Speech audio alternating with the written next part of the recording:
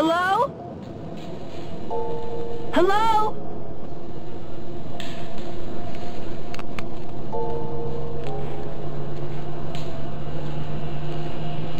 It's all around us.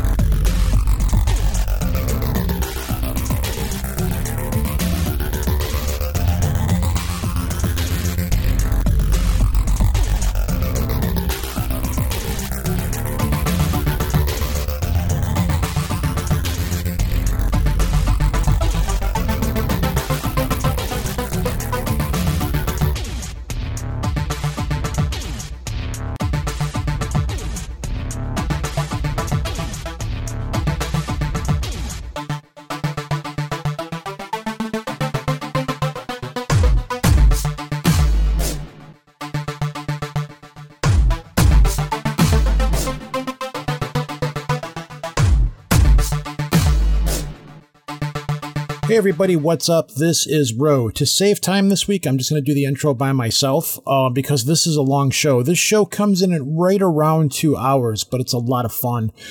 This week we have The Mysterious Life and Fake Death of Jesse James, and the guests for the show are Daniel J. Duke and Teresa F. Duke. They claim, and I do believe them, they are the great-great-grandson and great-great-granddaughter of Jesse James after he faked his death and started his life over again down in Blevins, Texas. They have a good amount of evidence behind them. It's backed up. They've got DNA testing. You know, we'll go into all of that in this episode. This is one of the longest shows I've recorded in a while. Even after editing, I think it still comes in at just over 2 hours. And it's nuts. It's really crazy. So I apologize for the delay in getting this one out. I've just had a lot of stuff going on here, and it's the end of the summer, so we're tying up loose ends and all this stuff. Again, as I've said before, you would think with a pandemic and people not going anywhere, I would have tons of time on my hands, but I haven't. I am also in the process of putting together the other show, Old Nerds Drinking, which is myself and my buddy John Patrick. It's more or less his show. I'm just the guy on the other microphone sitting on the other end, and we've been working on the studio to get that one up and running. That's going to be a very different show. The Facebook page is already up for it, and we're going to try running through the test episode tomorrow, and we'll see how it goes. Anyways, James Nettles is co-hosting with me this week. James Nettles is a author, friend of the show, been on here several times, helped me co-host many times. He has a new project up and running. It's a massive project that has to deal with, it's called Continual, and basically it is a virtual online conference and podcasts and all of these different things. It's really interesting. It's an insane amount of work. I don't know how the hell the guy's pulling it off. We're going to be talking about that at the end of the episode. So if you can manage to make it through this 2-hour show and you want to hang out and see what's going on with that at the other end, it'd be really cool if you did, because James is putting in a crap ton of work into this. Anyways, having said all of that, let's just jump into this show because it's already long enough as it is. And it was a real pleasure to talk to these two. These are people who really, really, really know what the hell they're talking about. Like, even after the show is over with, we continue chatting with them for a good 20 minutes, and there's still more information out there about this. So if you're into strange and weird history, give it a listen, and hopefully you guys make it all the way through. See you at the other side.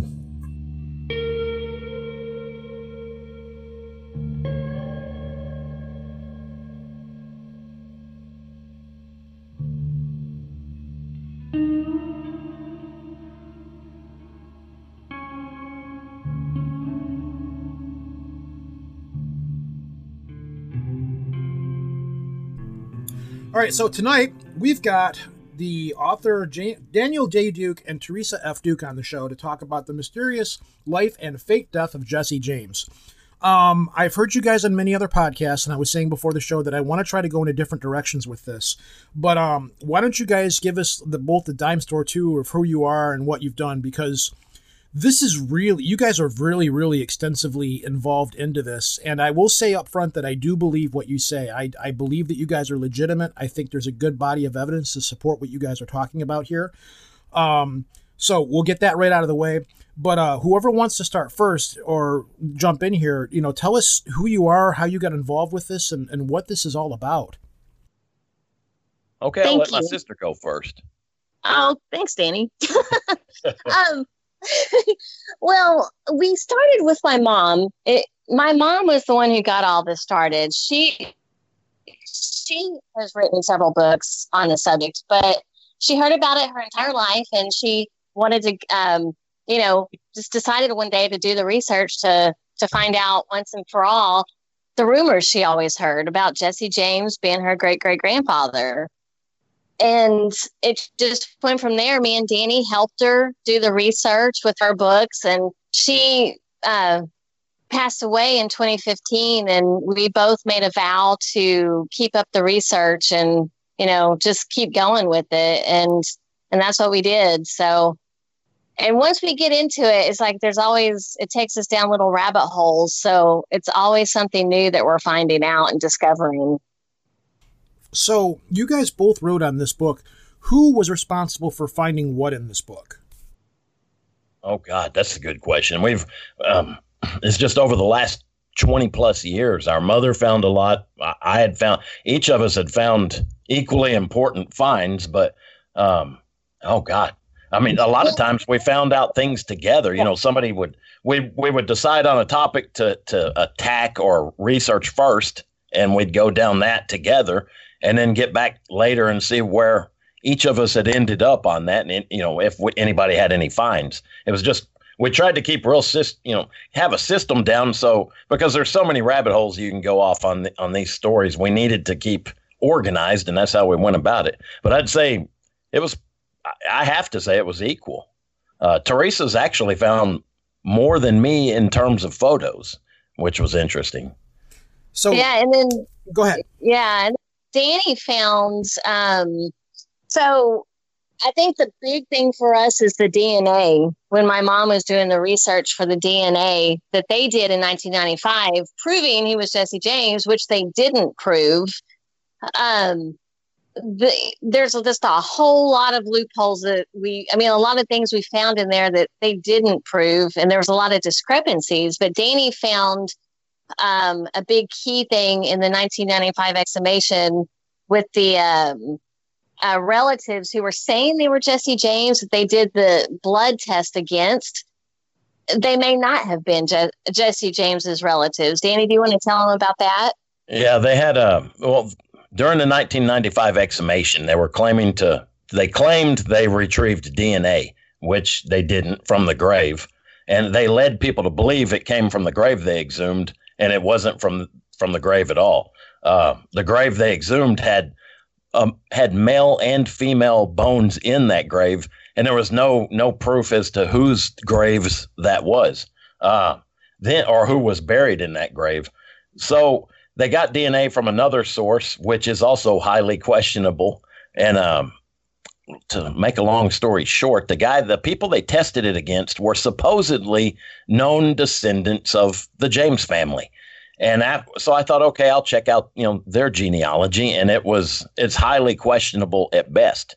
And they claimed they were descended from Dorothy Rose, who was a descendant from the James family. And I found out Dorothy Rose's parents likely weren't who she thought they were, or who it was claimed they were. Her mother she had a completely different mother, and that throws off the mitochondrial DNA testing they did. But just because the mitochondrial DNA is carried down through the females in a family, and it stops with the males, you'll have the same. Like me, for instance, I'll have the same mitochondrial DNA my mother had, but I can't pass that on to any children I may have. And the thing is, so that was highly questionable on their genealogy. Their descent is highly questionable. Yet both sides, we knew this, they knew it very well. There was a known, undisputable living descendant of the James family who had the same mitochondrial DNA. Her name was Sue Laura Hale, and she lived in California. And they never asked her. They never bothered her. They didn't go that route for some unknown reason. And she was the only one who was unquestionable on her descent. So my mother contacted her, and she was in her late 80s, I believe. And mom asked her if she could submit DNA through a strict chain of custody through her doctor. So she went to her doctor, submitted the DNA, strict chain of custody to a DNA doctor here in Texas. And they tested that against mom's DNA and proved there was a close, definite relationship. So just on that alone, we've got more evidence than the historically accepted story has. So to be clear, and that's just one of many points. You are the great-great-grandchildren of Jesse James? Yes. Okay. And that was linked back to the DNA evidence directly from a Jesse James descendant in the family. Yes. Correct. Okay. So that DNA evidence, in my opinion, the stuff that you guys have in this book, if this stuff were submitted in court, it would be submittable in court. DNA, it's not something, I mean, yes, you can fake it. It can be botched up. It can be messed with. But I don't get the feeling that you guys have done a substantial amount of work. I mean, you guys, this shit goes way back with you guys. You guys are in this stuff really deep. And if you guys were hoaxing this, if you were doing this, you've put a lot of work into hoaxing it. And if you were hoaxing it, I would at least commend you on the effort that you would be to hoax it. But again, I don't think that you are. So I'm not saying that you did, but if you did. So, yeah, and DNA is one of those things that works really well to help disprove things, but it's not as good sometimes as to prove things when you run into family lines. So, yeah, and I mean, that's really kind of the thing that everybody doesn't necessarily get, especially when you go back a couple of generations. You can use it to discount something, but it can be really hard to prove something. Yes. Oh, yeah. That's why the doctor we're using, he's out of San Antonio. He does work for the federal government, state and cities, and also individuals. But he told us if you want to prove this with DNA alone, you need to go up each generation in your family and, prove that you're the descendant of your mother, and then mom from her father, and then him from his mother, and her to Jesse, and then from Jesse to Jesse's mother, Zerelda.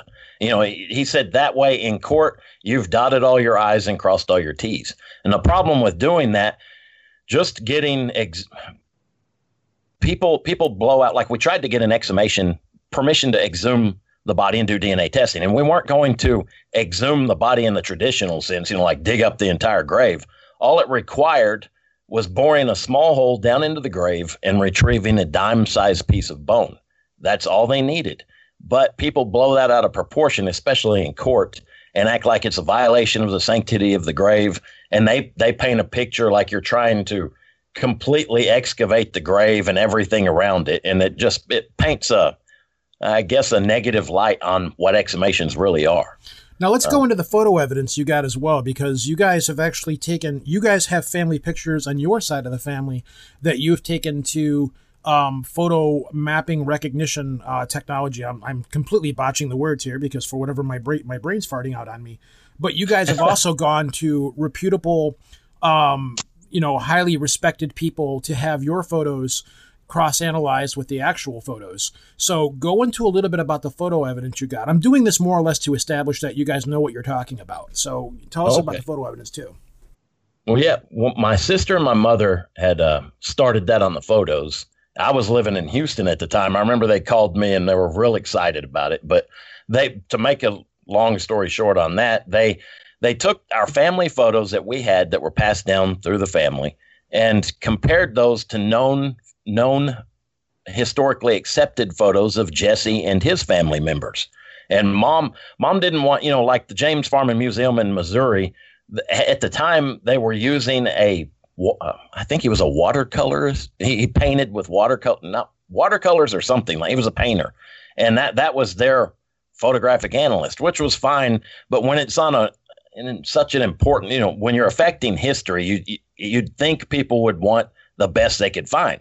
Mom went to the Texas Department of Public Safety, which is our state police, and their forensics lab proved, or told us within. Our photos definitely matched Jesse's family's photos. And, that was great. So we went to she next took it to the Austin Police Department, photographic forensics labs. Sorry, I can't speak right tonight for some reason. Oh, I can relate. And they verified it. And then she went to a third group and she never had to pay any of these people. They were real nice people, did it, just on their spare time. And because our later, and I'll tell you why in a minute, why I said that. The third group was Visionics out of New Jersey, who at the time were world leaders in facial recognition technology. And they contracted out to the military and international airports and stuff. And they also verified our photos matched. So, our photos matched the known photos of the Jesse and his family. And as soon as that came out, a lot of the people, some of our detractors, a certain group of them, started harassing everybody who'd helped. Calling them, sending them letters, emails, everything they could do to harass them. And they got luckily, we got everything in paper. So we had proof that they verified all this, because afterwards, nobody wanted to help or touch it or even talk about it anymore. They tried to get people at the APD fired for doing wasting public funds and things of that nature. So that's pretty ballsy to go after a state police department and people that are high up in the chain. I'm not going to call a state police department and start harassing. You just don't harass the cops on stuff like that. Some of these people have very little filter on what they can or shouldn't do, and they don't have much of a filter. There's the same ones who later sent death threats to my mother and the rest of us. Oh, this blows my mind, because you guys are technically, is now the people that are on that side, they're the Jesse James family, I'm assuming, the descendants of Jesse James before he died, correct? They claim to be. Okay. So you guys are more or less family for the most part, if one way to look at it in another way. So this is kind of this strange, years-long family feud, Hatfields and McCoys kind of thing. It blows my mind. Most people have family problems at Christmas and Thanksgiving and stuff. They don't. You guys you're legitimately fighting over your bloodline, and it's I can't understand how, why is this going this way? You would think, at least I would think, that you'd say, hey, here is our proof. We have legitimate proof. We've got DNA, we've got photos, we got all of this stuff. Let's sit down and try to solve all this stuff together and make everybody a part of it. It's not going to diminish the legend of Jesse James or the history of it. If anything, it'll add to the history and make it better. Maybe I'm just talking out my ass here. And see, that's what my mom thought when she first started this. She thought everyone would be just so happy to hear that Jesse James didn't die, as history stated. And boy, were we wrong. They were anything but happy. They didn't want to hear it. They didn't want anything to do with it. They said, and later on, when somebody reacts with that kind of, I guess, vitriol, you have to wonder why. Why would they be so violent about, in their reactions? And I think it's my personal opinion. I can't answer for them as to why they did it, but I think it was money. I remember back in the, late 90s, the James Farman Museum was bringing in around $7 million a year in tourist dollars. And when you start talking money, I think that's what caused such a crazy reaction. Yeah, but it's not going to make me not want to go there and see it. I'm not going to be like, Jesse James didn't die there, so I don't want to go there and see that now. That doesn't. If anything, there's more money to be made because it continues the legend on. Anyways, go ahead, James. Well, I was going to say, so do you think there's a thing there where they're thinking maybe you were going to be trying to get a share of those revenues? And that was where the money part of it. That's exactly what we thought. Either that or they thought they'd lose money. And, we didn't want to claim any ownership to the James farm or anything along those lines. We were just after the truth, and the truth seemed to piss a lot of people off. So, well, a good truth usually does. That's part of the fun of it. But that's true. So, do you think that there could have been an opportunity, not necessarily now, but could have been an opportunity then to say, hey, look, we're happy to sign, no claims to anything here. We just want to get down to a family truth here and look at even doing a DNA test between you guys and them to see if there's any kind of familial lineage.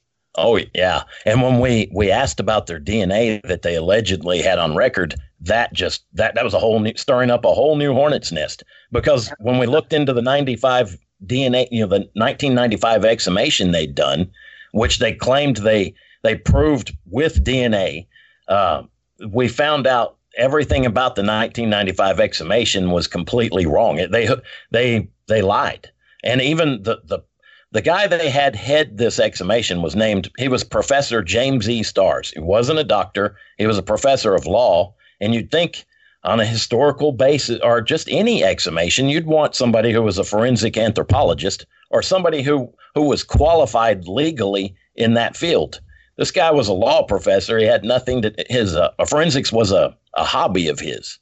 And so that aside, he exhumed the grave in the cemetery, Mount Olivet Cemetery in Missouri, and couldn't find what he was looking for. And he found female and male bones in the grave. And there's no proof as to whether that was the right grave or not, because if you look throughout the history of that cemetery, people used to switch the headstones around to keep grave robbers confused.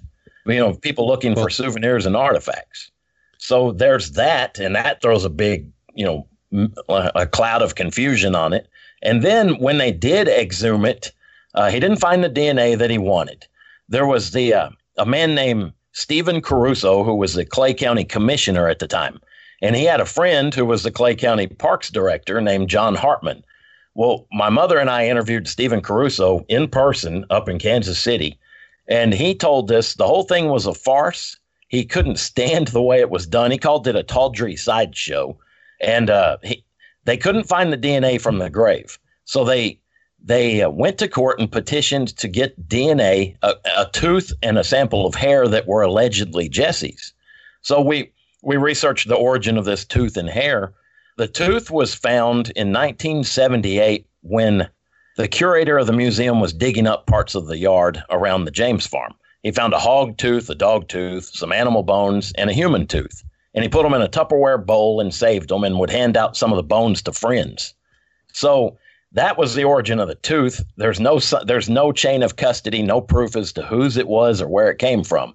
Then the hair they got, Stephen Caruso he told us he cut the hair off of John Hartman's head and submitted that when he was ordered by the court to hand over the samples, because Stephen Caruso was a Clay County attorney and he held the hair and the tooth in his possession for the James farm.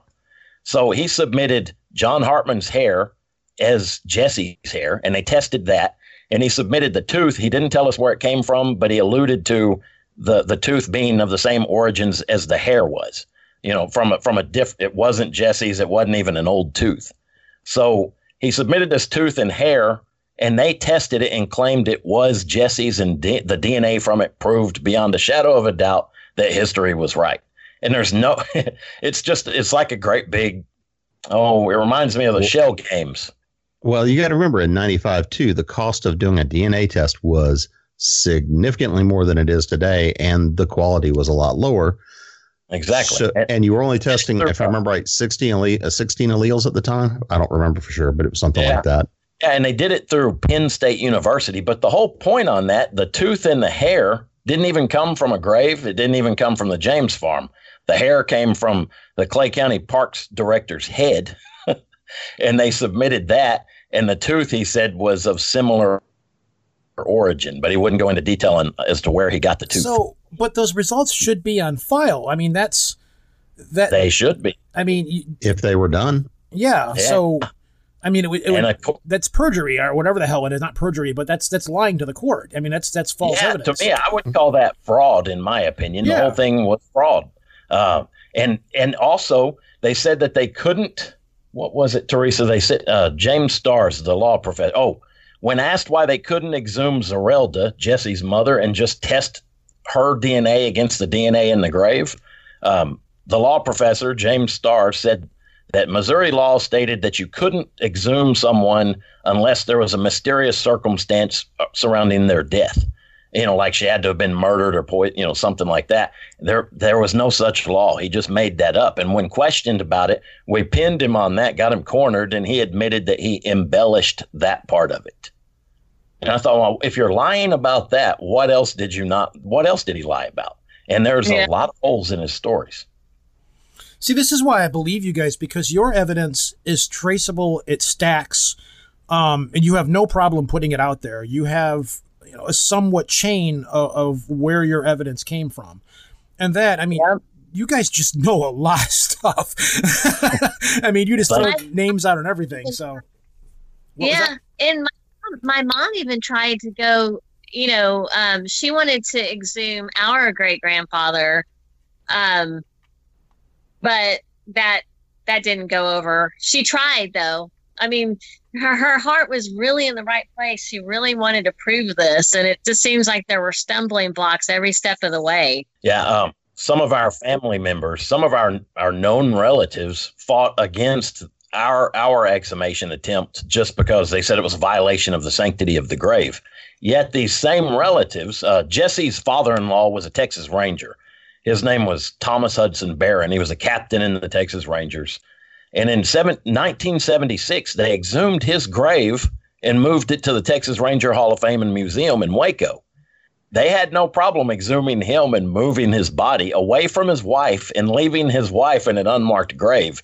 Yet when it came to exhuming, just literally boring a small hole in the grave of Jesse, they fought that tooth and nail in court, which also boils down to a lot of money that they didn't want known. I suspect, and I'm not sure, it's just another theory of mine, I think they may have found some of the treasure he had buried, and maybe they didn't want the IRS knowing about it. I don't know. I think it's almost like they didn't want any light at all shined in that direction.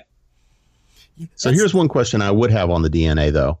So if, according to what I think I understand on the theory is, it would be the cousin's body that was in the grave. So if you do the matrilineal DNA, wouldn't you potentially wind up still with the same DNA? From the cousin's, well, I'll say that one more time. So if you exhume what we believe to be the grave, the actual grave of where the substitute body is, so if you dug down and actually got the DNA from him, wouldn't it still be in the same family chain? It should be, because we believe that was Wood Height buried as Jesse. But the problem was when they dug up the grave, it was, I guess you could technically consider it a mass grave because there were other people's bones in that grave. Female. Were there animal bones in there too or something as well? Yeah, in the original one, there was animal bones. Yeah, animal. It was a hog tooth, a dog's tooth, and that was around the grave of the original grave because he was originally buried at the James farm. And in 1902, they exhumed the body and moved it to Mount Olivet Cemetery, like a mile or two down the road. But they even have record stating that they were also known to move the headstones of everybody in the Mount Olivet Cemetery. They have that on record too. So it was like a musical, like musical chairs almost, musical headstones. Like and even the casket they exhumed didn't match the casket they described when they buried him. So at this point, it's like they just really had no idea who they were digging up. I mean, that's our opinion because they moved the headstones. I mean, there was just so much to it that proved they didn't prove anything about that DNA in 1995. Now we're at 2020. If you tried to do this again, do you think you would run into the same roadblocks? Because I imagine most of these people that were in charge at the time aren't around anymore. Or are you just to a point now where you don't feel you need to, or you're just too burned out on it? We're never going to quit. But at the same time, I do think with exhumations, it's a long, long fight. And it would take multiple court battles.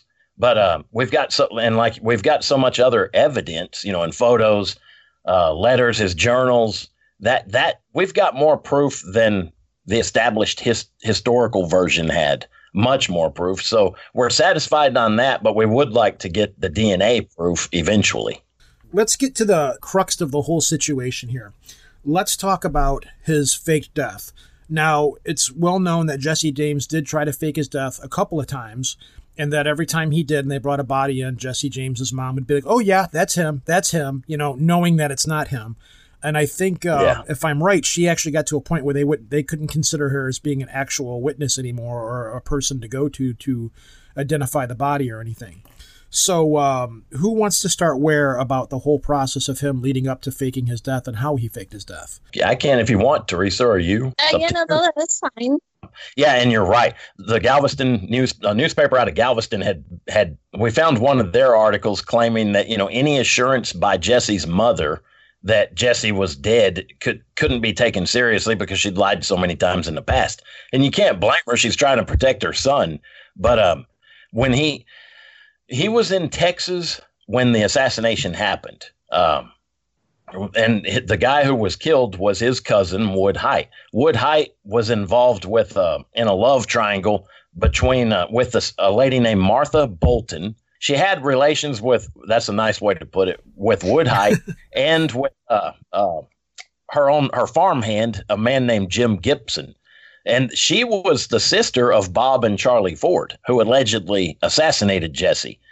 But anyway, so Wood Hite seeing Martha, and she's seen her farmhand, and Wood was alleged, he was married to the lady they claimed was Jesse's wife, was actually Wood Hite's wife. And I'm trying to keep this from being too confusing for people. Wood Hite was married to Z Mims, his first cousin. They were both first cousins of Jesse. Wood Hite married Z. Wood was running around behind Z's back, cheating with Bob and Charlie Ford's sister, who was also sleeping with her own farmhand. So there's a fight happens that they get in a gunfight. Wood Hite and the farmhand both die. Now, the date of the death is important. A lot of people try to claim it was, it's still controversy. Nobody knows the exact date. Some say it was in December of 1881. Others say it was just a few days before April 2nd, 1882. And so people, what's that? When they found purportedly when Jesse was shot dead, they found Wood Hite, his cousin's body, just like a day or two before that. And they did an inquest on his cousin as well. So, I mean, what are the odds his first cousin and, being found dead, shot in the head when it was Jesse that they were looking for? I mean, it's just weird stuff. So Wood Hite died, Jim Gibson died. Nobody knows to this day where Wood Hite was buried, period. Nobody can find his grave. And we believe that's because he was buried as Jesse. But his body was brought in. Jim Gibson was dead, the farmhand. He just disappears after that. Nobody knows where he's buried either or anything about him after that. So I think, Jesse, a lot of people don't realize Jesse tried to fake his death in 1879, just a couple of years earlier, and it didn't go over because there was no body. This time, his cousin dies. There's a body. It's the best chance he's got to fake his death. The law didn't know what he looked like. They never could identify him. They didn't know if he was 5'8" or 6'2". And they really didn't even know what he looked like for sure. And it didn't help that he would often change his hair color before robberies. Wood Hite was said to have bore a strong resemblance to Jesse, which makes sense. They were first cousins. And they used his body and passed it off as Jesse. At the coroner's inquest the next day, they questioned the lady who was allegedly Jesse's wife, who was really Wood's wife, Z Mims. And she didn't know his age. And this is a guy she'd supposedly been married to for several years and had 2 children with. She didn't know how old he was, if he was missing a finger or not. And a lot of other details. Yet when I asked her about her jewelry, she could describe that down to fine detail on every diamond she had. So, it was a lot of her story also was blown full of holes. Zerelda, Jesse's mother, they had her come to identify the body. She walks in and says, "Gentlemen, you're mistaken. That's not my son." A lady walked her outside of the house. She came back in a few minutes later, bawling and sobbing and cursing everybody for killing her poor boy. So, it keeps getting deeper. All the details and facts surrounding that and it's no pun intended, but you can shoot it full of holes, the official story. Okay, so now in the situation where she walks in and says, "That's not my son," and then they walk her outside and say, "Yo, you need to change your story right now. This, we're going to pull this off." And then she starts crying on. Now, where... Not that I don't believe you, but where is that documented at? How is that documented that actually happened that way? That was in several books and also some of the newspapers in St. Joe and surrounding cities at the time. And it's the only historical sources available to that. And they were reputable on like the coroner's inquest. They're mentioned in that. And also reporters at the time, the reporters flocked to the city as soon as they could. But also the people who identified the body, nobody could identify him except his family and fellow gang members, and they weren't going to turn him in. And what a lot of people realize is Frank was still out there. So I'm sure if anybody would have gone against the accepted story, they would have worried about Frank killing them. And they weren't angels by any means, the James boys, but there was a lot riding on it, I'm sure. Plus, well, for example, they'd killed several Pinkerton agents just for trying to spy on them. So, if somebody blew the story wide open and said that's not Jesse, I'm sure they would have been taken care of, if that makes sense. Yeah, because he had everybody looking. Like the Pinkertons were known for being relentless. I think their motto was "We never sleep." They were at the time, they were the premier detective agency. You didn't screw with those guys, and they were purportedly relentless. So were the Texas Rangers as well. Like you had the South, you had the Texas Rangers, in the North, you had the Pinkertons. You've got everybody chasing you down. Now, what blows my mind is that nobody had a good idea of what he looked like. Nobody could pinpoint exactly what he looked like. So were there a lot of people running around claiming that they were the James gang pulling off robberies and stuff like that as well? Some say that, and because there's cases where the James gang was blamed for doing 2 robberies in 2 different states at the same time. And people used to say, "Oh, that's a copycat." Well, what the James gang, everybody in the gang, most of them had fought together as guerrilla fighters during the Civil War. And one of their big tactics was split up and hit multiple targets at the same time. And I think that's exactly how they did their robberies. They'd hit stages, banks, trains, all at the same time sometimes. It wasn't the first time that they tried to claim that Jesse James was shot and killed. It was a couple of years prior to the 1882 incident. One of his gang members, George Shepard, said that he killed Jesse James and shot him in the head. And they, found out that was a lie. So it seems like they were just trying to lead up to the perfect route for him to, carry on his life as a different person so he could leave that life behind. So it comes time to where, okay, we've got the body to pull this off with. How do they go about pulling off Jesse James's fake death and convincing people that it was real? How did they go through the steps, and how did they say, okay, here's the body, we got it, where's our reward? What is the actual story compared to the legend? All right, well, the Ford boys, they allegedly shot Jesse in the back of the head with a .44 at point blank range, and it didn't blow his face off, which is unheard of. There's been also a lady who's a forensic expert and ballistics expert for the New Mexico State Police came out saying there's no way that could have happened the way they gave their testimony. If you'd have shot anybody at point blank range with a .44 in the back of the head, they wouldn't have a face. Yet in the exhumation, they claim the bullet never exited the skull, and there's no way that could happen. But anyway, the Ford boys ran and turned themselves in. They were sentenced to hang. The governor quickly pardoned them, and they were let loose. You wanted the details of how it went down? Well, how did it actually go down compared to in the legend that it went? Jesse was allegedly, and here's another thing. The way the story goes, he stood up on a chair, and he took his guns off. Extremely paranoid man, didn't trust anybody, takes his guns off, sets them down, gets up on a chair with a feather duster, and dusts either a painting or what they called the sampler, the things that say Home Sweet Home. So he dusts that, and while he's dusting it with his wife in the kitchen, just the next room over, while he's dusting it, Robert pulls his gun and shoots him in the back of the head at point blank range. And that was the end of Jesse, allegedly. So there's a lot of discrepancies in that. If you've ever visited the home where he was allegedly killed in St. Joe, Missouri, the ceiling in that room is so low.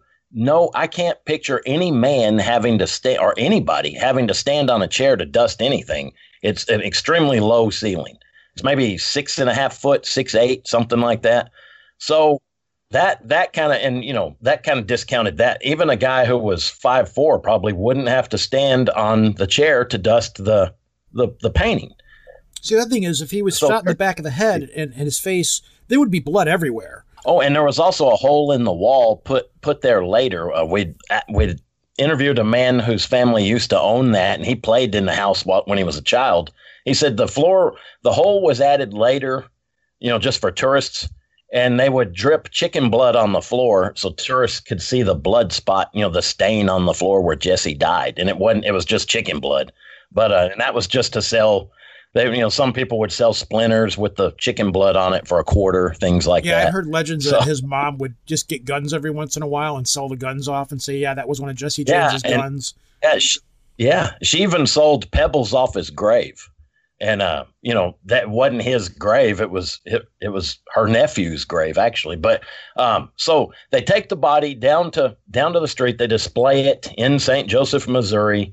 And the only people who could identify it, they had them, file by his mother, family members, and his fellow gang members and former gang members. Actually, it wasn't his current gang members at the time. It was guys who rode with him during the war and in his gang. And they said, oh, yeah, that's Jesse. It was just a handful of people that verified it, and they were all friends and family of Jesse. So, and that's the law had no clue. They had to take their word for it. So when somebody dies in those days, whenever an outlaw was brought in to be hanged or captured or whatever, they made a big deal about it. They would parade the body around and make a big spectacle of it. Did any of that happen with this? It happened with the body that was said to have been Jesse's, but Wood Height, who was an outlaw as part of the gang, they never displayed him at all. He was allegedly killed at a different time, but nobody displayed his body at all. The official story was they dug him up and just told the sheriff. The sheriff wanted to, Sheriff Timberlake, who was also a relative of Jesse's and lived in the same county, said he brought in the body of Wood, wanted the reward, and they told him, just go get rid of it. We're not paying for it. So, and that was the end of the story with Wood Height's body, and nobody knows where it is. Well, I was going to say, because from what I know about a lot of that era and that time, everybody was related. And, we all know that doesn't necessarily mean everybody gets along. Oh, yeah. I mean, that goes for today, too. Well, that's true, too. Yeah. But, so what do you guys know about that particular period of time and the willingness of different members of the family, cousins, because everybody's, family trees look like a bar of brambles. Yeah. But, how well do you know who would and would not have covered for him if it wasn't him? Sheriff Timberlake was there was another, Jesse's alias was James Lafayette Courtney. There was a Sheriff Courtney in the same area at the same time who was related to Jesse as well. And he retired. He owned an inn on the side of the road. A Pinkerton detective stopped at the inn one night and said he wanted to, he started talking. He said, yeah, I'm out to catch Jesse and Frank. I'm heading up to their farm and I'm going to spy on them and bring them in.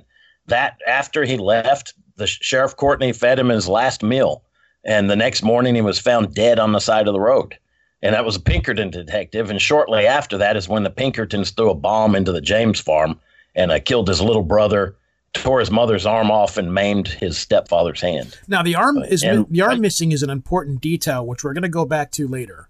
That's very unique because that supports your photographic evidence. But I just want to put a pin in that so we can go back to it. Go ahead.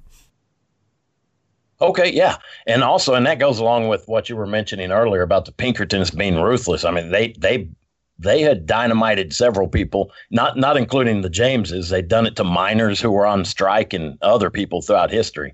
But may as well just call the Pinkertons the mercenaries. I mean, they were. And they were ruthless. But so, he had a lot of family members. They didn't all get along. But like Sheriff Timberlake, for example, Timberlake he had always half-heartedly chased Jesse and Frank, and he got too close at one time, and Jesse shot his horse out from under him. About a year and a half later, Jesse saw Sheriff Timberlake's son, his cousin, in Dallas, Texas, and Jesse paid him $50 and told him to give the $50 to his dad, and he apologized for shooting the horse out from under him. I mean, that was it just seemed a little too friendly to be what outlaw would do that for the sheriff who was trying to allegedly hang him? It just seemed a little too friendly. So it was. Now, the one question I got to ask, just to complete the circle here. Now, the person that they brought in, who they said was Jesse James, who wasn't Jesse James, they brought and said, this is Jesse right here. This is the body. That particular person, nobody ever asked what happened to that person, and what, they just went missing, and everybody was like, oh yeah, well, he's missing. Gosh darn, we don't know what happened to him. There was no inquiry about what happened to him, or where's the body or anything. Nobody really dug into that. They didn't know. They didn't seem to care to even look for Woodhite or the farmhand. They just went missing, and that was that. Does that mean there wasn't enough of a bounty on his head at the time? There was a bounty on all the James gang members, but after they had faked the death, or if you even go along the historically accepted story, after Jesse was out, everybody else just seemed, they didn't care. They quit caring about any of the others, except Frank. He was put on trial shortly after that. He turned himself in. They put him on trial, and he was acquitted of anything. No murder, no robberies, nothing. Stonewall Jackson, the former general, he was in the courthouse during Frank's trial, and he got so mad. He was drunk and very mad, and he threatened, or he challenged the prosecutor to a duel. It was a wild court battle. So. It was the OJ trial of its time. Exactly, it was. Okay, so Jesse James, boom, dead. Body's in there. Jesse James is in the ground. That's it for that chapter in history. Does the James gang keep going on and robbing banks, or do they all go their separate ways, or what happens to the James gang after Jesse's gone? You want to take that, Teresa? Well, I know that there was wasn't there one, Danny, like the very day that Jesse James died, stating that there was a bank robbery down in Texas and they were claiming it to be Jesse James? Yeah, it was a train robbery. A train was robbed outside of Fort Worth, I believe, west of Fort Worth. And it was, they said it was the same MO. And it was a group of older men, middle-aged, who had robbed this train. And they said in all appearances it was, I think they even titled the article Jesse James Strikes Again, or Strikes from the Grave. And it was basically same MO, same style, everything. They were very professional about it, hit the train, got their money, and got out, disappeared. So it was almost like, and then there was a letter written, attributed to Jesse, saying nobody killed me. I'm safe and alive in Texas, and that stirred up stuff. But there was just it was almost like some people believed it. A lot of people believed it. Some of the old gang members had even been interviewed and said he didn't die, but they wanted it. Jesse wanted to be dead. So that's how it worked out. And I think if you look at it, for example, the James gang, they were hitting so many trains and stages in Missouri that trains were rerouting and going around the state, which cut into the state's economy. And so with Jesse dead, and it seems likely that he could have easily struck a deal with his cousin, the governor, Governor Crittenden. He could have struck a deal with him and said, look, I get away and the economy gets better. No more train robberies, none of this. I'll leave the state. And that was that. It was taken care of. So Jesse James is now dead. What does Jesse do now? He moves down to, I believe you had it as Blevins, Texas. Yes. What does this life become now? Because he can't be an outlaw anymore. How do you go from living one life to another life? He moved to Blevins, Texas. He bought a farm from his father-in-law, Thomas Barron. It was 160 acres with a house on it. He married, Mary Ellen Barron. And they had children, and he'd had children before he'd ever faked his death in 1882. He came to Texas in 1871, but and that's a good question, because he would write in his journal, well, he didn't seem to do much. And back then, if you had a thriving farm, which he did, it usually took work, but he never had to work. He'd do a little here and there, take care of his bees, things like that, but he never really worked much. And there were a lot of known Quantrell's guerrillas who he rode with in the Civil War, and former James gang members lived in the area around him. And that's where it gets into deeper topics. I think it was more than just normal outlaws, they were also mixed in with it was almost like a criminal network, if that makes any sense. It's kind of, a lot of people look at the Old West and they think it was crazy wild cowboys running around shooting their guns, robbing a few things and having shootouts, when in actuality it was more like a criminal network. And that's the best way I can put it. Connections down in Texas. Yeah, a lot of connection. In his diary, for example, he mentions known James gang members all around him. He and several of the gang members in his diary, they went to Louisiana. They went to Shreveport, caught a steamboat, went south to Natchitoches, Texas, went to Natchitoches. It's a little town, and I hope I'm pronouncing that correctly. It's Natchitoches. An old yeah, thank you. So they went there, got off the steamship, crossed onto the Louisiana side, and rode back north opposite the direction they'd just traveled. And they stayed at a man's house named G. Fontenot. It was Gervais Fontenot was his name. And I did I researched Gervais. I wanted to know who this guy was. Why did he stop at his house and stay there for a while? Well, Gervais was the nephew of the famous pirate Jean Lafitte. And that just ties into, that goes down a whole new rabbit hole. So there's a tie with Jean Lafitte's nephew, but also when you look at old news accounts of robberies that happened along that area, the same time he was there, the steamship got hit, it was robbed, and several stagecoaches were robbed at the same place and same time he was there, he and his gang. And I think they would take off every once in a while, hit a few targets, and then disappear and go back home. But was it the same old gang getting back together? Or did he bring together a whole new gang to go do the hits? It was mostly the same old gang. And a lot of the guys they rode with him in the Civil War. They were all guerrillas, and they were also outlawed just for being guerrillas. So they were already outlaws as it was, and they were used to doing that. And at different times, and that's another thing, the gang had its core, but they had a lot of former guerrillas who would ride with them here and there. If they needed a little extra money to help their farm or whatever, they'd ride along and hit a few targets, get their cut, and then they'd disappear for a while.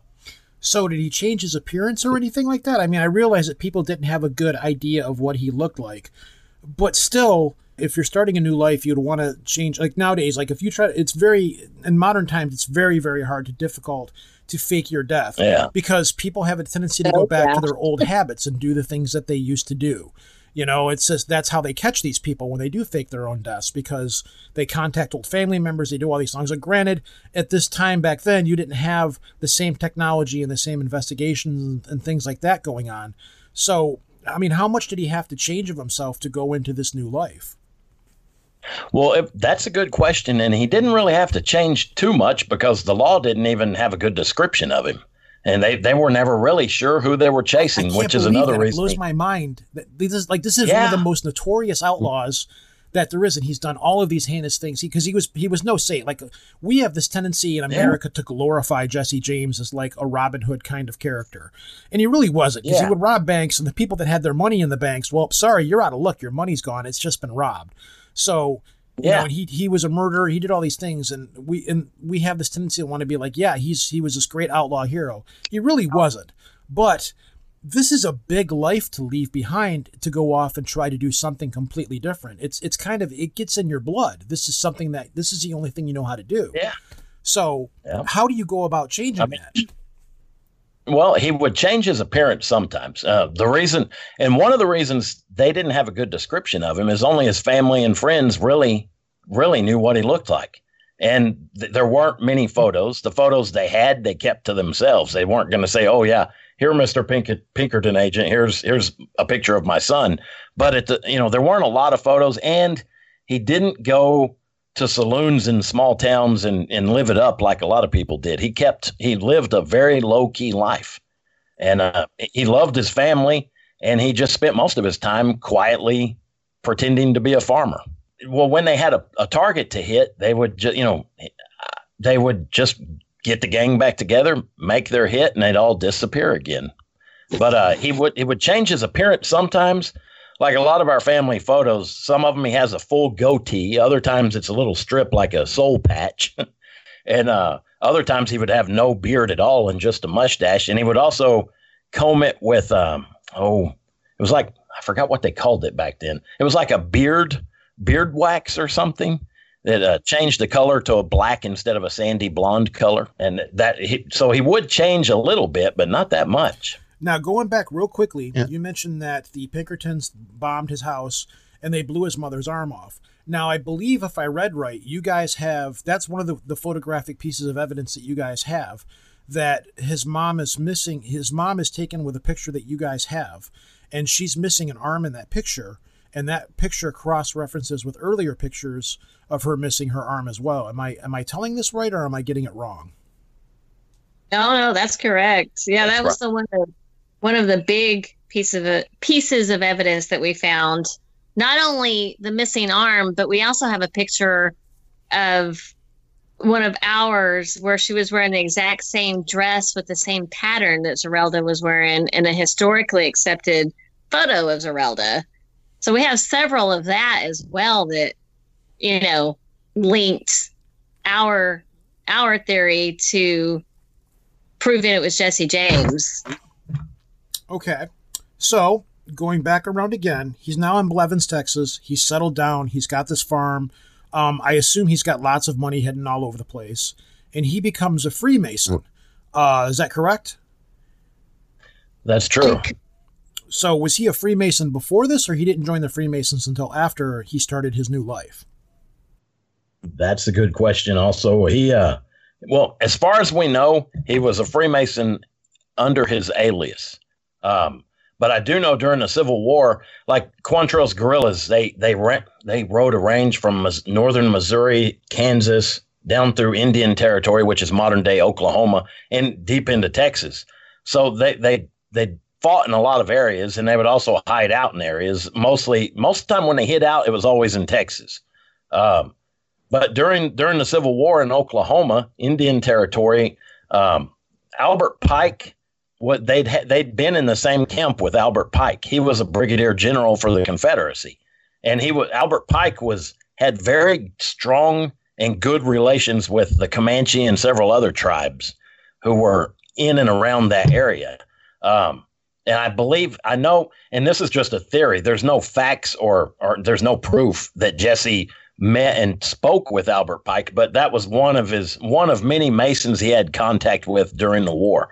But I do know after he changed his name, and moved to Texas, he became a Freemason under his alias of James Lafayette Courtney. So looking at that era and that time, so there's a lot of stories about what may have come out of him being in the Freemasons. We know that the Freemasons were a foundation for a lot of other private groups, things like that spun off of that period of time, still do.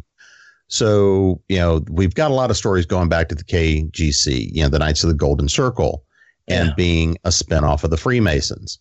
So if you look at that, it's a pretty strong assumption that if you were in the military at that point in time, you probably were pulled into the Freemasons, at least if you were favored by certain people or you met certain criteria, because you still had a chance then of, if you surrendered, getting away by showing, the distress symbol and all that the distress signal and all the rest of that. Mm-hmm. So if you look at some of those things from that period of time, and you start talking about Quantrill's Raiders and, a lot of the stories about a lot of the heists they pulled off, because they pulled off a lot. They stole a lot of money. That was a lot of money to blow. And if you're not sitting in the casinos, it's kind of hard to spend that kind of money. Exactly.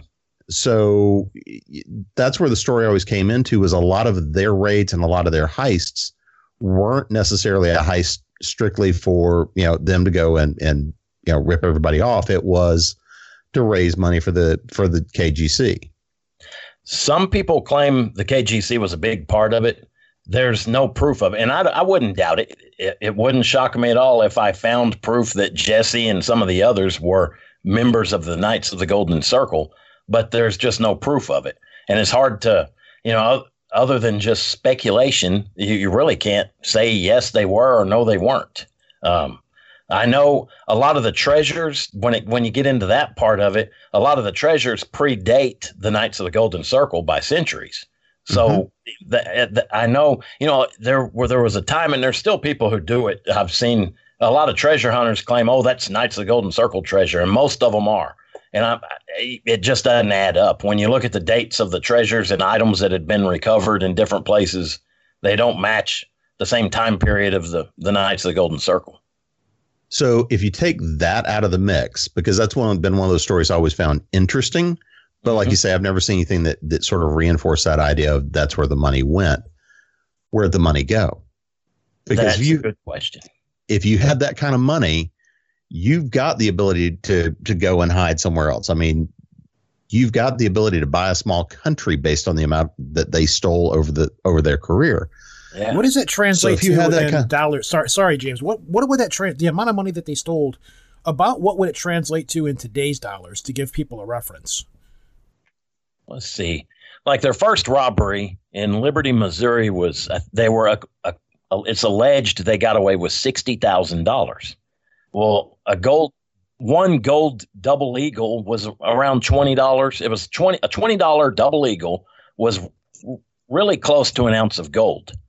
So 60,000 divided by 20, what is that? 3,000. 3,000 ounces of gold. And today, I think the current price is like $1,885 an ounce in current price for gold. So $1,885 times 3,000. It's a lot of money. So we're talking like millions here. Yes, many millions. Okay. In today's I've seen numbers that estimate that current value would be billions. Okay. Yeah. And like Victoria Peak, that treasure that was mentioned in the Watergate hearings in New Mexico, when it was discovered, it was allegedly $3 billion in gold. And that was back when gold was priced at $32.50 an ounce, I believe. Okay. So I just wanted to establish, because when you hear about the robberies and stuff, you think they're only getting away with, a couple of $1,000s off of the trains, or they're getting rid of this. It's hard to put into perspective how much money these guys actually took. So when James here is talking about, yes, that's a lot of money to spend, and if you're living kind of a quiet life off at a ranch somewhere, that puts it into perspective how much money these guys had. So anyways, back to what you guys were saying. I didn't mean to cut you off. I just wanted to put a perspective out there of how much wealth these guys had accumulated over all this time. I don't remember where we left off. Yeah, they had a lot of wealth. And like one of the old gentlemen I knew, he passed away years ago, George Roming. He was a 32nd degree Scottish Rite Freemason. And when he was a child, he grew up next to my great-great-grandfather. My great-great-grandfather died in 1943, Jesse. And Jesse had hired George when George was around 10 years old and Jesse was in his late 80s. Jesse had hired him to help him move some treasure. It was 700 bars of gold, and they weighed about 15 pounds each. And they wrote about, that's a lot according of weight. to George. Yeah, a lot of weight. He said they rented, they didn't rent. Jesse had a wagon they called a dray. Back then it was like a very large freight wagon. And he had some mules, a team of mules to pull it. And they traveled. He said it took them all day to get, I think it was 18 to 20 miles away from Jesse's house. And they buried, he said Jesse kept 20 bars for himself, and they buried 680 bars of gold. And when they got to where they were going, they met two other old gentlemen about Jesse's age at the time. And each of those men had hired a young boy, 10 to 12 years of age, and they all swore them to an oath of secrecy. And George, when he told us this story, he and the other two boys had joined, they fought in World War II, lied about their age. They were all about 15 or 16, lied about their age, went and fought in the war. And George was the only one of those three who lived through the war. And as far as he knew, he was the only person who knew about that treasure. So he drew us a map. We went out to find it, and it's on Fort Hood Military Reservation. So, yeah, you ain't getting that. When you see it no, I'm not touching that. I'm not even going to try or think about it. So I got to ask, because you've got another book, which is Jesse James and the Lost Templar Treasure. So I bring up the Freemasons, and James brought up the Knights of the Golden Circle. Do you want to talk a little bit about that book and about the Templar treasure and how, do you want to talk about that a little bit and talk about how that all ties in together with this? Yeah, well, a lot of it starts, with Jesse's involvement. It was under his alias and also before, which also makes me wonder, how early he became a Freemason. I know he was when he came to Texas and changed his name and lived as a peaceable citizen, but he was also burying treasures with the gang in Oklahoma in certain locations. We found a couple of locations of where treasures used to be, but they were recovered. And they all fit on a template. And to make a, if you're talking about the KGC, the Knights of the Golden Circle, in the treasure hunting circles, there's this Knights of the Golden Circle treasure template. And it's like a rhombus with two circles. It's got two concentric circles, and it's, surrounding a rhombus.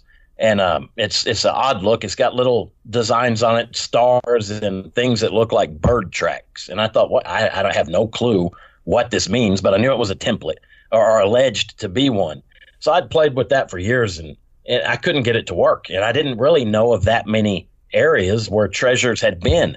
And the former Attorney General for the state of Texas, Wagner Carr, he had contacted my mother, and because he was interested in Jesse as well, and he'd been hunting treasures himself for years. So he got to talking. He liked Mom, believed her, sent his driver out to show my mother and I several locations where large treasures had been buried but were recovered. And one was just 12 miles from our house. So his driver showed us all these treasure locations. I started piecing, I kept playing with that template off to the side, just in my free time. And one day it finally clicked. I saw the template matched perfect when I lined it up with where Jesse lived in Blevins, Texas. It lined up perfectly on a map when you overlay it over like Google Earth or a topo map. It lines up perfectly with these locations that Wagner Carr had shown us. So I thought, okay, finally, the template does work. The KGC was actually real. Well, then I got to researching all these treasures that were low. If you that's just one template, and the template makes up a grid. And if you think of it in the grid terms, it's kind of like if you laid out a city. Like Salt Lake City. You're going to set down. Yeah. You lay out a grid pattern, and there's, lots, streets, just vacant lots, all that. But everything's on this grid pattern. And this treasure template is basically the same thing. It's just a big grid pattern that covers the Americas, Canada, the U.S., Mexico, and I don't know where else. It may only be here. It may also work in Europe, but I'm not sure. I haven't tried that yet. But anyway, so I laid out this grid pattern, and I started noting down all these alleged treasure sites and known treasure sites. Well, I look at all these treasure sites that we knew of, every one of them fit the grid pattern perfectly. I mean, if you follow the template, it's right there. And I thought, wow, the KGC really was busy doing it. How did they do all this in a few short years? And I started researching the treasures that were located in some of these spots and found, like Victoria Peak, for example, it predates the KGC by several centuries. So, and that, along with other areas that the template locates, like the Los Lunas Decalogue Stone in New Mexico, mysterious stone with Hebrew carving on it. And when the pioneers had questioned the Indians, the Native Americans about it, they said that was here when we got here. So, I thought, well, that couldn't have been KGC if it predates the Native Americans, certain tribes in parts of New Mexico. And so to make a long story short, it lines up with the Newport Tower in Rhode Island, Scott Wolter's Kensington Runestone in Minnesota, parts of the areas around Oak Island in Nova Scotia, and every treasure site I know of in Texas, Oklahoma, and parts of New Mexico. Now I feel like I need to take a deep breath. Well, and the question I'd have on that one, and this is kind of where I want to loop back to, because I want everybody to understand how many sites that we're talking about stuff is buried. But if we're just talking even about Jesse James and his gang, why keep stealing that much? I mean, because if you've got that kind of wealth, that kind of money sitting there, why? I mean, is it just purely the rush of going in and seeing if you can get away with it again, or who's going to get killed? Is it, why? Because I think that question then leads into the idea of, were they feeding gold into some sort of organization? All right. So the fact that he was burying treasures before he faked his death and after on these known template, the template, and the template predates the Knights of the Golden Circle and other people involved. Everything I'd researched with Jesse and others around who tie into this story ties in with Freemasonry. And I thought, okay, so how, why would the Freemasons do this? Like Jean Lafitte's nephew, for example, who Jesse stayed with while he was on a robbing trip. Jean Lafitte, reading about him, he himself, this is stated in, it's a historical fact as it's presented. Jean Lafitte, before the battle of 1812, I think he had Masonic communications with Andrew Jackson. And I thought, okay, so Lafitte, who he was apparently a Mason, how can you have Masonic communications if you're not a Mason? And Andrew Jackson, this was before Andrew Jackson was a president, but they'd had Masonic communications with one another. So there's that, and there's a lot of other examples of Freemasons being involved in this. So I wanted to know, okay, why'd they put it here, and how'd they get all that? Jesse was obviously burying treasures on this template, which suggests to me it wasn't for Jesse. It was a job he was doing for someone. And what's the purpose of this? I mean, he kept his cut, like the 700 bars he delivered. He kept 20 and they buried 680. Why did they bury 680 and what was it for? It's like a safety deposit box that only they know of, and they're spread out around the country. Every spot on the grid doesn't have a treasure, but any place where if any of their treasures will be located on the grid, if that makes sense. Like I was likening the grid to the layout of a city map. There's going to be a lot of vacant lots. On the treasure map, there's even more vacancies. And, but when there is a treasure they buried, if you know of treasures in an area and you know how the template works, you just lay it over the map and you can get real close to them, if not right on top of them. So how many of these treasures have been found? Quite a few have been. Well, Victoria Peak has been found. And that was mentioned in the Watergate hearings and then kind of hushed up. The military supposedly got it, but then they deny any knowledge of it. Yet several airmen who were under oath and given polygraph tests who had seen this stuff passed their tests. And then they took an oath to tell the truth, passed their polygraph test, and they'd all seen the gold. There's a lot of mystery when it involves the treasures. And I think, and when you've got, say it was worth $3 billion when gold was worth 32 an ounce. I don't know how much. I don't have a calculator handy right now, but that's a lot of money. And that's the kind of money governments would love to get their hands on. And of course, they're not going to admit to it, but there's enough proof out there that you can find. I mean, the fact that it was in the Watergate hearings alone gives it some legs. It's a story that's got legs to it, if that makes sense. Teresa, let me ask you this. So, it's been a little bit since you've talked. I get this image in my head of you guys being like that meme where it's guys pointing to a wall and there's strings with little tacks going everywhere all over the place. Is this how you guys put this stuff together? I mean, the amount of information you guys have is just insane. How do you guys go about cataloging us and putting this together? It did kind of start out like that. My mom, when she first started this, she had this pink, it was like a spiral bound, oversized pink tablet, and she would find, the pictures when she would get her evidence, she would of getting our pictures verified.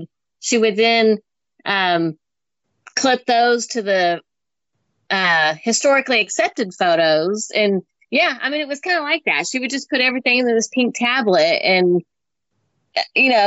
now it's just we keep it on a computer. So when people come over your, was there a time when people would come over your house and you'd be like, look at all this stuff. Okay, I got to show you this. Were you guys like the crazy nutty people that was like, look at all this and look at that? Oh yeah, okay, yep, all right, yeah. I never did. I always kind of kept it to I never really discussed it with my friends. I just kept it within the family. I helped my mom, I believed in what she was finding and I wanted to help her. And I don't know. I just never really, I think Danny can say the same. We just never really discussed it outside of the family. I mean, we just wanted to help her with her, her discoveries because we believed in the project. I had tried to tell a couple of relatives in the past, like just a few very close relatives who I trusted. And you'd see once you get to a certain depth in the story and you can watch their eyes glaze over. It's just too much information all at once.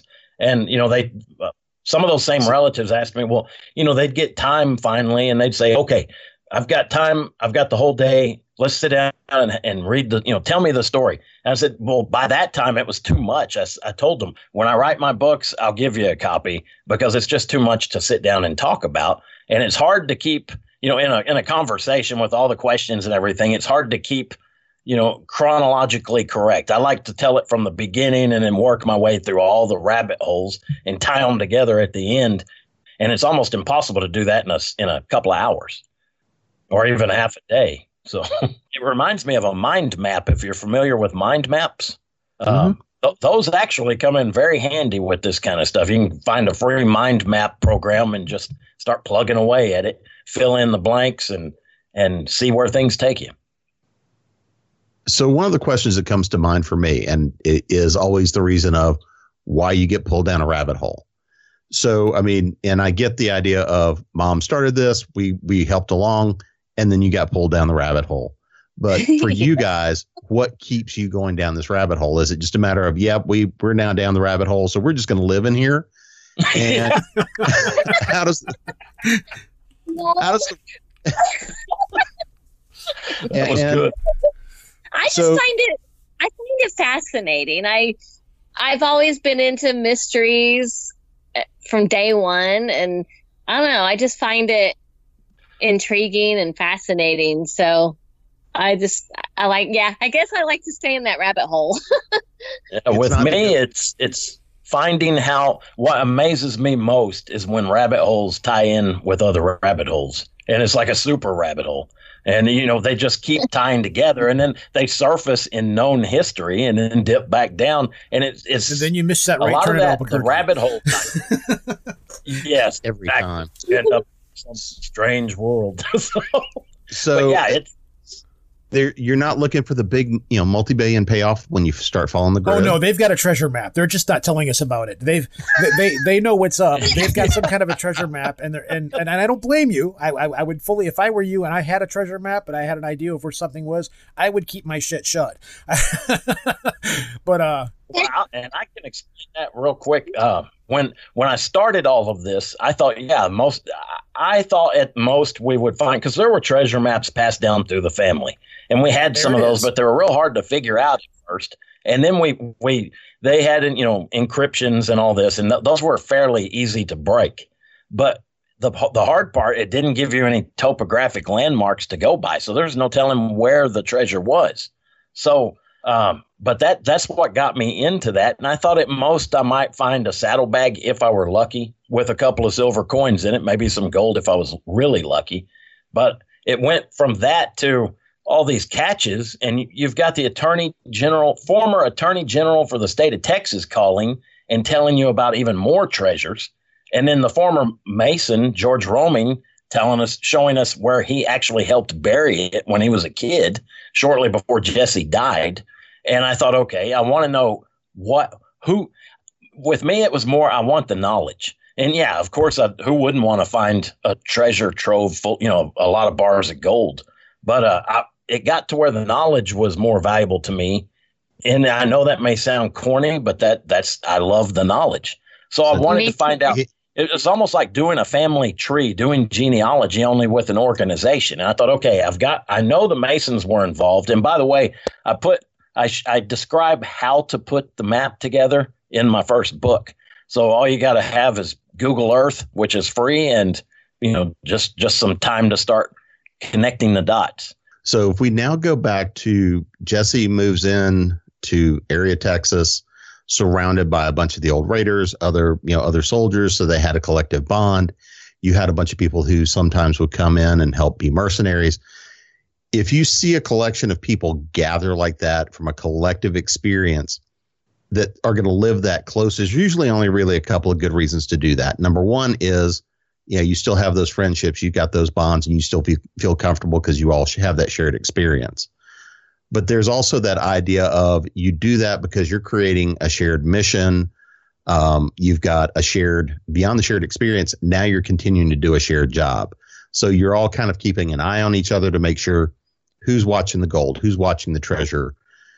So if you have this larger community that's sort of all formed around this, where everybody's looking and everybody can keep an eye on each other, everybody can keep an eye on the treasure, who are they keeping an eye on it for? And what other rabbit holes does that then send you down? Because we all know that out of the Old West, especially if you're writing about the Templar treasures, how many other rabbit holes does that pull you down, and how many other things connect into that particular town and that group of people beyond just the Jesse James treasure? All right. Doing the treasures and researching where it came from, trying to answer the question I had at the beginning is who was behind this. Freemasons seem the links tying to Freemasonry far just outweighed by a long shot any potential links to the Knights of the Golden Circle. So I thought, why would Freemasons bury all this treasure? It doesn't even make sense to me. Why would they do that? I start researching that. It ties back into legends with Victoria Peak, which I'd mentioned, Williamsburg, Virginia. I don't know if you've heard of Manly Palmer Hall, the famous 33rd degree Mason, mystic, New Age guy. Well, he was married to a lady named Marie Bauer Hall. And before he met her, she was deciphering encryptions in the works of Shakespeare and had this theory that Francis Bacon wrote. He was one of the main authors of Shakespeare, which other people have seen that theory. But she went further and said that she knew where the treasures were buried, treasures that Francis Bacon and his allies had buried, or his associates. And they were encrypted and buried in a vault under Bruton Parish Church in Williamsburg, Virginia. So I thought, this is really interesting, but I don't know how it would tie in with my story, if at all. And I started tying these treasure, the locations together. And and this happened over a long period of years, and not just real quick. So you go from there. I thought, okay, there's Marie Bauer Hall's finds. She proved her critics wrong.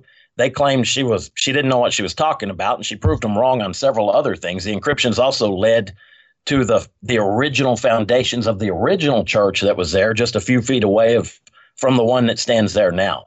And they thought she was crazy, and she proved them wrong. And she went further to talk about a vault that was 22 feet under the original church. They gave her permission to dig, and then all of a sudden it got put to a halt, and they ran her out of town. Nobody can touch it. Nobody ever gets permission to dig there, period. That's why if you got a map, you guys keep your mouth shut. Yeah. So there's that. And I thought, okay, there's a tie-in with Francis Bacon. So I read, his book, The New Atlantis, and I start researching all these people. When I got to the point where I was connecting the dots, doing a family tree of sorts, only it was an organizational tree of how all this connects, it gets back to Francis Bacon. He had a dream of the New Atlantis, which seems like a blueprint of what the United States was meant to be. And I thought, okay, I talked to a couple of Freemasons I know about this, and they knew about Francis Bacon and the New Atlantis being a template for what the U.S. was supposed to be. And I thought, okay, at least other people think along the same lines as the conclusion I came up with. And I thought, this is the guy who started it all. I've answered my question. And then I started digging a little deeper. His mentor was John Dee, the original 007, they call him. He was an alchemist, a scholar, a spy, all kinds of crazy things. And he was a genius. And then I start tying, I thought, I'll go back as far as I can. So it goes from John Dee to Cornelius Agrippa, famous, well-known people, alchemists, Kabbalists, rabbis, all types of people. The Royal Society in England, which also stems back to Francis Bacon, but Christopher Wren. Christopher Wren was involved in the Royal Society, and he's the guy who supposedly designed the building for the College of William and Mary, which is just a couple of blocks down the road from the Bruton Parish Church. And it just keeps everybody involved with that tied back into the grid and the treasure stories over here. And I kept tracing it back, went through a lot of rabbis to a rabbi who was nicknamed Rashi. And I can't even pronounce his full real name, but they called him Rashi. And he was a favored court guest of Hugh, the Count of Champagne, who was one of the founders of the Knights Templar. And to make a long story short, all these different groups, and this is all in your book, right? Rabbi, yes. And all these different groups who were they all had one major thing in common. They were all persecuted by the powers, the the powers in that day, which was the Catholic Church at the time. And, if you spoke, it was just enlightened minds, Rosicrucians, alchemists, Freemasons, rabbis, all these different groups. And they all a lot of them got together. They would talk and share ideas and stuff at different times in secret. And they'd eventually, they found out about the New World, and that would look like a whole new beginning for them. And that was one of the reasons. That's what ties this whole story in, and how Jesse, he was an important part. He was a historic figure in the Old West, but he was just a small wheel in a giant machine. And I think the whole point was they wanted to form a new country, and they knew they had to have the gold to back it up. So throughout the centuries, they would move gold over, or find gold over here and bury it on the template. And I know some people are thinking, okay, that's crazy. But if you read the book, it makes a lot more sense. And I wondered myself, I thought, God, this seems just too fantastic to be real. And then, you get to thinking about all the power a lot of these secret societies had, especially as they continued on, into the 1700s, the 1800s. And when I got the book published, right before it was published, my publisher sent me an email showing me an endorsement from a man who had endorsed, he'd read the book and he loved it. It was the current Grand Master of the Knights Templar, Timothy Hogan, who's also an author and lecturer. And he wrote a glowing endorsement of the book. And that made my whole year. Just knowing that this guy, who's part of the same group I've been researching, agreed completely with what I said. So to close all this up, which I know this is not going to be an easy question because every question I've asked you has forked off into a million different directions, which is fine. Sorry. Which is fine. Where does your family bloodline pick into the trail of this? Is this like your part of the family begins in Blevins, Texas, I'm assuming, correct? Where he starts his new life. Yes. He had changed his name. So it sounds like even though he was retired from a life of crime, he was still pretty active in a lot of crazy things from behind the scenes. So he did start a completely new life for the most part. That's true. He remarried, or was he married before he died, or after he died, he remarried somebody else, or was this the same wife, or? The mother of all his children, it was just one woman all the children we know of came from Mary Ellen Barron. And then he was married 2 more times after that. His last wife, I think he was in his 60s and she was 38 or 39. And that was the last wife. And they were real happy together. So, that's pretty much where you guys tie into it, though. So you guys, all of the stuff that you have, all of your journals and stuff, this is all stuff that's been passed down through the family, I'm assuming. These are all old family heirlooms and everything. Okay. Have you spoken to other members that are like part of your family since, like, okay, you've got the family since before he died, which is the ones that you guys are feuding with. And then you've got the other family after he died and continued on his life. Are you in good terms with the people on that side of his life? Like you've got the before death and then the after death. So okay, the family here in Texas, we're on good terms with most of them. There's a few who don't want things known just because they got their hands on that was a side of the family they'd never had to work, period, and yet they did extremely well financially. And I think they got some of the treasure. Okay. So now when it comes down to you guys looking for treasure and stuff like that, if you guys find any treasure, if you were to find any treasure, I'll leave it that way, because I do believe that you guys have got something and you're just keeping your mouth shut, which is fine. Now, if this were to happen, I mean, would this turn into a family battle over who actually gets this treasure? If you were to find some of Jesse James's treasure, would the other half of the family come in and say, hey, this is ours? What would be the repercussions of finding treasure if you did actually find treasure and make it known that you found a treasure? Because I think you found treasure.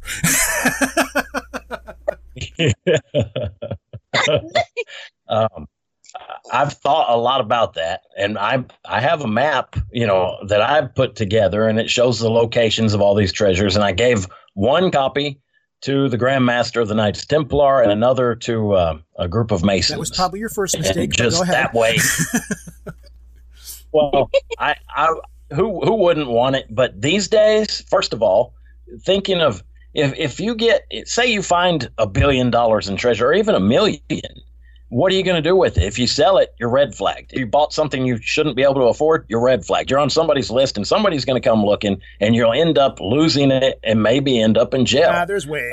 There's a million ways to talk. If you find $1 million, you get in trouble. If you find $1 billion, you can buy your way out. True. You can write a whole bunch of books and say, yeah, this is how we make our money. What you just said is actually very true. I remember reading a famous investor once said, if you owe $1 million to the bank, you're in trouble. If you owe $1 billion, they're in trouble. Mm-hmm. And I love that saying. It's very true. But actually, I truly believe the treasures were put here by the various groups, Rosicrucians, Freemasons, descendants of the Knights Templar, and different groups. I think it was put here. I think the Masons control it, and it's been used throughout the centuries to maybe bail America out of certain problems. And I don't know if there's any large ones left. I know there's a lot of small ones, but the large catches, I think, have mostly been either re-hidden somewhere else or reinvested into other investments. I truly believe it's for our own, for the good of America as a whole. Okay. And so I've got one more question just to go, because if you got a rabbit hole, there's always a fun rabbit hole to go down. And it's this: do you think there's any connection between the James Gang, what they were doing with the gold, moving things around, and another famed group from the period of time, Butch Cassidy and the Wild Bunch, where they eventually went down to Bolivia, bought a farm, had a lot of the same sort of stories about larger amounts of wealth and, what they stole, what did they spend, what did they do? Do you think there's any connection between the two? It wouldn't shock me at all. Well, Teresa and I have discussed that shortly in the past, but we haven't had time to look into it. But yeah, it wouldn't shock me at all. There were other well-known criminal figures, and not, they weren't all criminals. I think some of the criminals may have been recruited to do certain jobs because they were good at what they did. They had nothing to lose, and they could be considered expendable. I do think there were warring factions between very powerful groups throughout the centuries, like the Church versus the Masons, for example. And, people think, how could you tie in an Old West outlaw with the Templar? The Templar themselves were outlaws, and a lot of them were known to have become pirates. There's different groups throughout history that I think that was their job. And the James Gang, one of many. Well, that's actually why I asked the question, because if you look and remember the period of time, a lot, especially, your Southern soldiers and all that were left, they didn't have much choice other than to be robbers, mercenaries, whatever else. So looking at the people from that period of time, you have to remember they were at least relatively trained in military tactics. They were relatively trained and frequently had connections to everyone that came from that era, regardless of what side they were on, especially after the war. So I think that's one of those things that becomes really interesting to see how all of that came down and played. I mean, you could talk about Billy the Kid. You could talk about a lot of these gangs that robbed, and the ones that were really, quote unquote, successful. When the ones that were really successful made a lot of money. Others were just famous for being famous for a short period of time because they fell in the stories. But I think that was always one of those, the curious ones for me, was seeing, Butch Cassidy pick up, go down to Bolivia. It wasn't like they were just on the run. They got there and got gunned down. They went down. They bought a big farm. There was all this other stuff, and a lot of the same sort of stories of, did they really survive after that? What did they do with the Bolivian army? So that's where one of those things that always kind of got me was that idea of not just having the money and the wealth in the States, but if you're talking about something like Templar treasure, old conspiracies, old powers, well, you want to get that distributed to make sure you at least have some of it protected. So exactly, that's the next book for you. That's true. That's exactly right. We're coming up on the end here. This is the part of the show where I give everybody a chance to talk about where people can find your books, the stuff you've wrote in the past. Where can people find you? Where can they look you up? Teresa, Dan, both of you guys. I don't know if you guys each have independent projects or not, but go ahead and put anything out there that you want to put out there right now. Okay. My website is authordanduke.com. And I may be wrong. It may be dandukeauthor.com. It's one of the two, author Dan Duke or dandukeauthor.com. Our mother's website was jessiewjames.com. And we're on Twitter, Facebook. I've got, Dan Duke Author. Just, you can do a search for that and find just about all my sites. The books are available through Inner Traditions and literally anywhere books are sold in the world, except maybe North Korea. So they pirate it. Don't worry about it. I just, I helped Danny with this one book, this co-authored with the Mysterious Life and Fake Death of Jesse James. And then I just have, you can find me on Facebook. I have a Teresa Duke author page where I kind of list all the interviews, and I would love to list y'all's interview on there. So I kind of just keep people updated with what's going on with the project. Do you have anything in the future that you're working on your own, or are you going to continue on with this stuff as well? I am continuing on, but I didn't help him with the third book. I wanted to help him with this book that we're currently worked on, but no, not anything. You reached burnout. You got your share of the treasure. You're good. Now, Dan, you did say you have another book coming out, though, correct? That's right. I've got a third book. It's due in about a week to the publisher. So I'm working on that, trying to get it done on time. And then from there, I plan on taking tying it all into one novel. Have you guys thought about approaching somebody and possibly having a TV series made about any of this or something like that? Because there's so many strings to pull on here. It would sound like, it seems like you could get a writer and put some kind of a decent show together or something like that, like a more esoteric story of some kind, or something like Netflix or Amazon or something like that. Because you've got a lot of, we keep going back to rabbit holes, but there is so many things here. Like you guys, I know you've only touched on a little bit of these stories tonight. I know that there's so much more out there to this. That's why I went to the question, Do you have strings all over your wall tying this stuff together, But, have you thought about maybe trying to do this as a television series or trying to do something or, more fictional books or something off of this?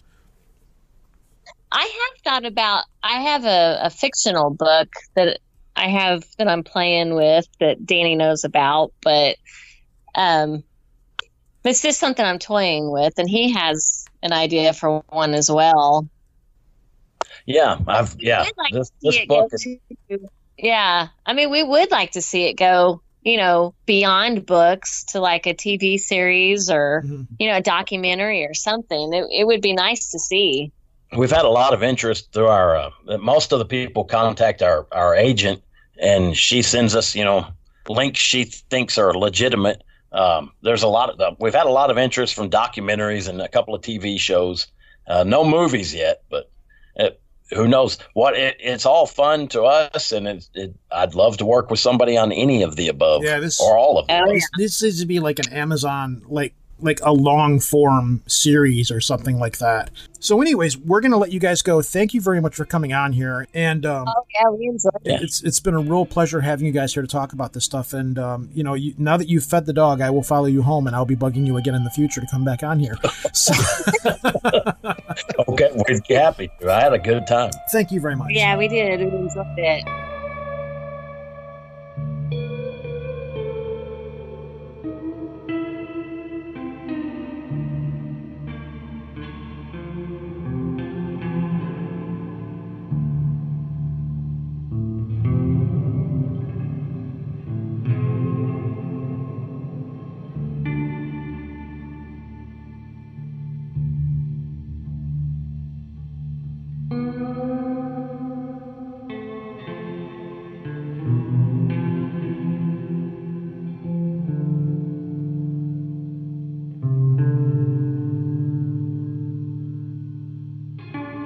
Sister Teresa, and the book was The Mysterious Life and Fake Death of Jesse James.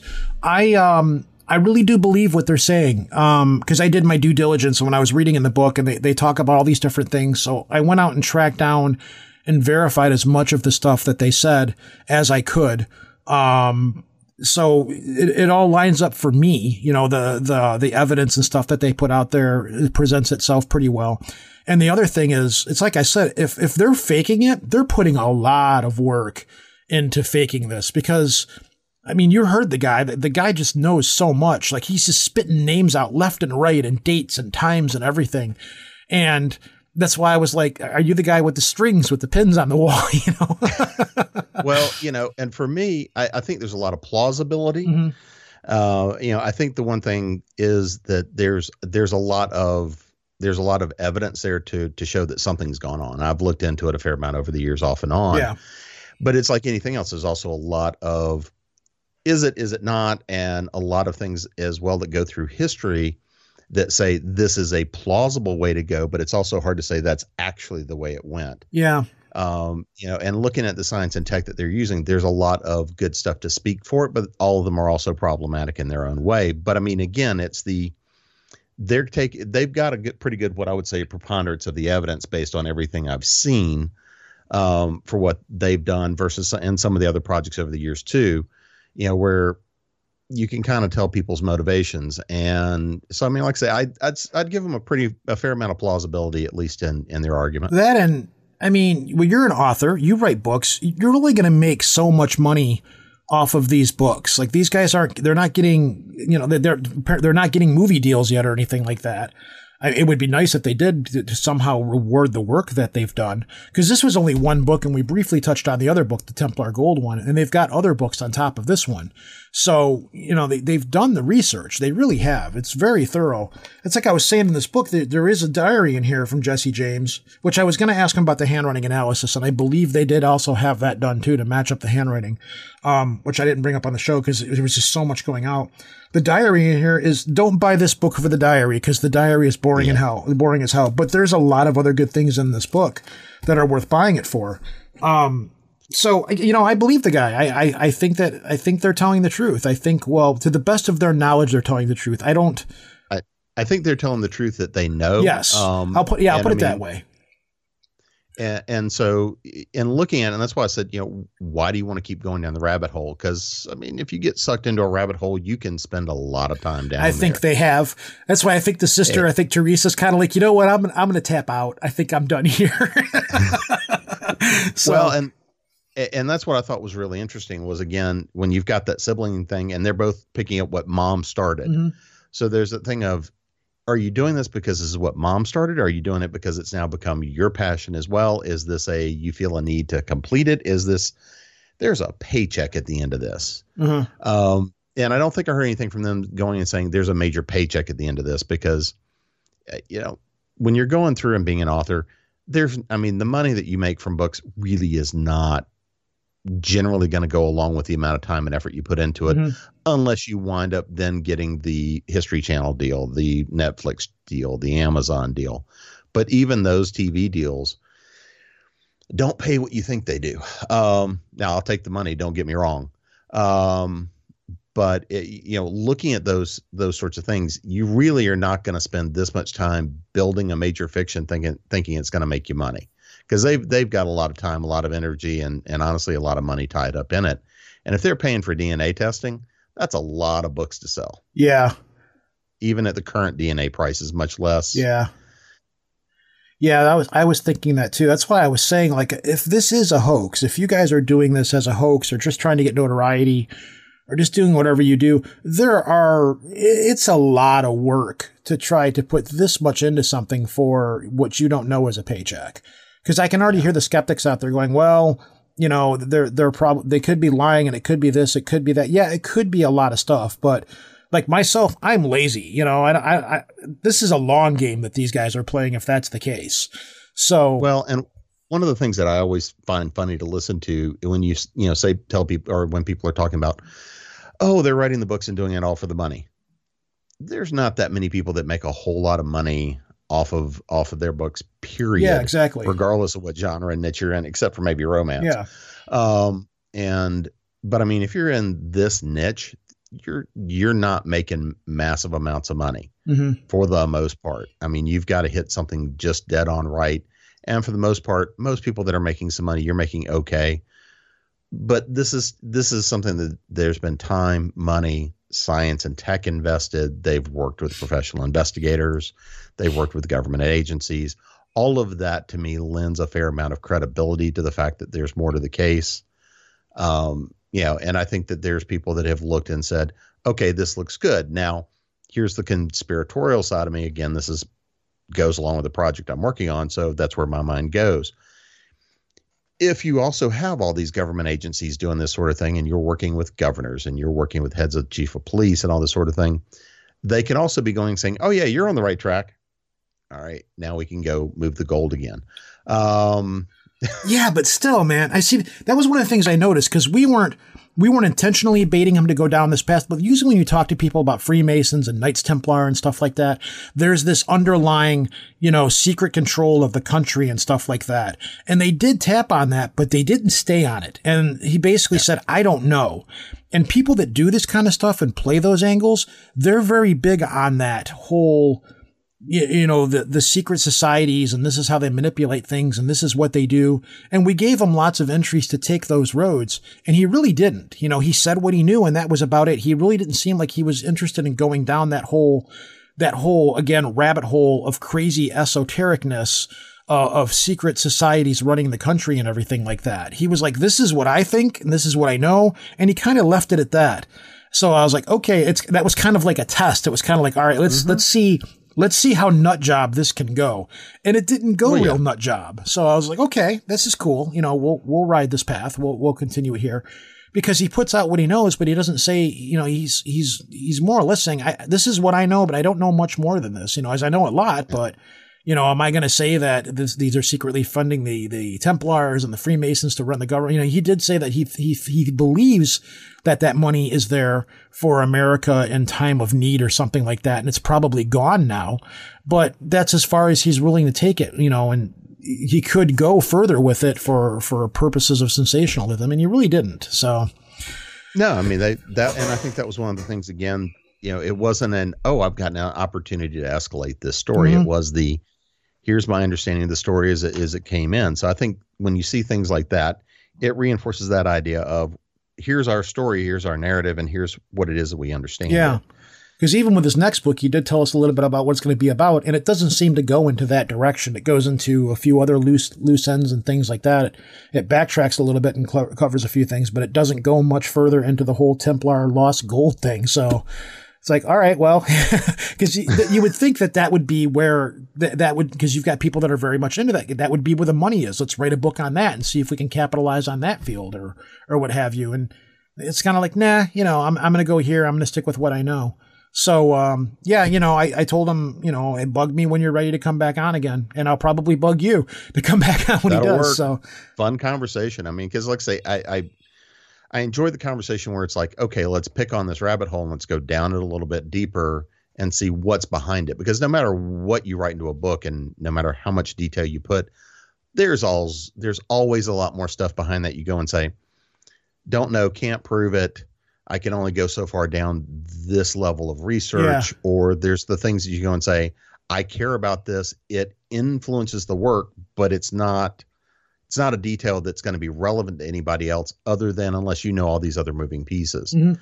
And no matter what kind of book you're writing, there's always a tremendous amount of stuff that gets left out.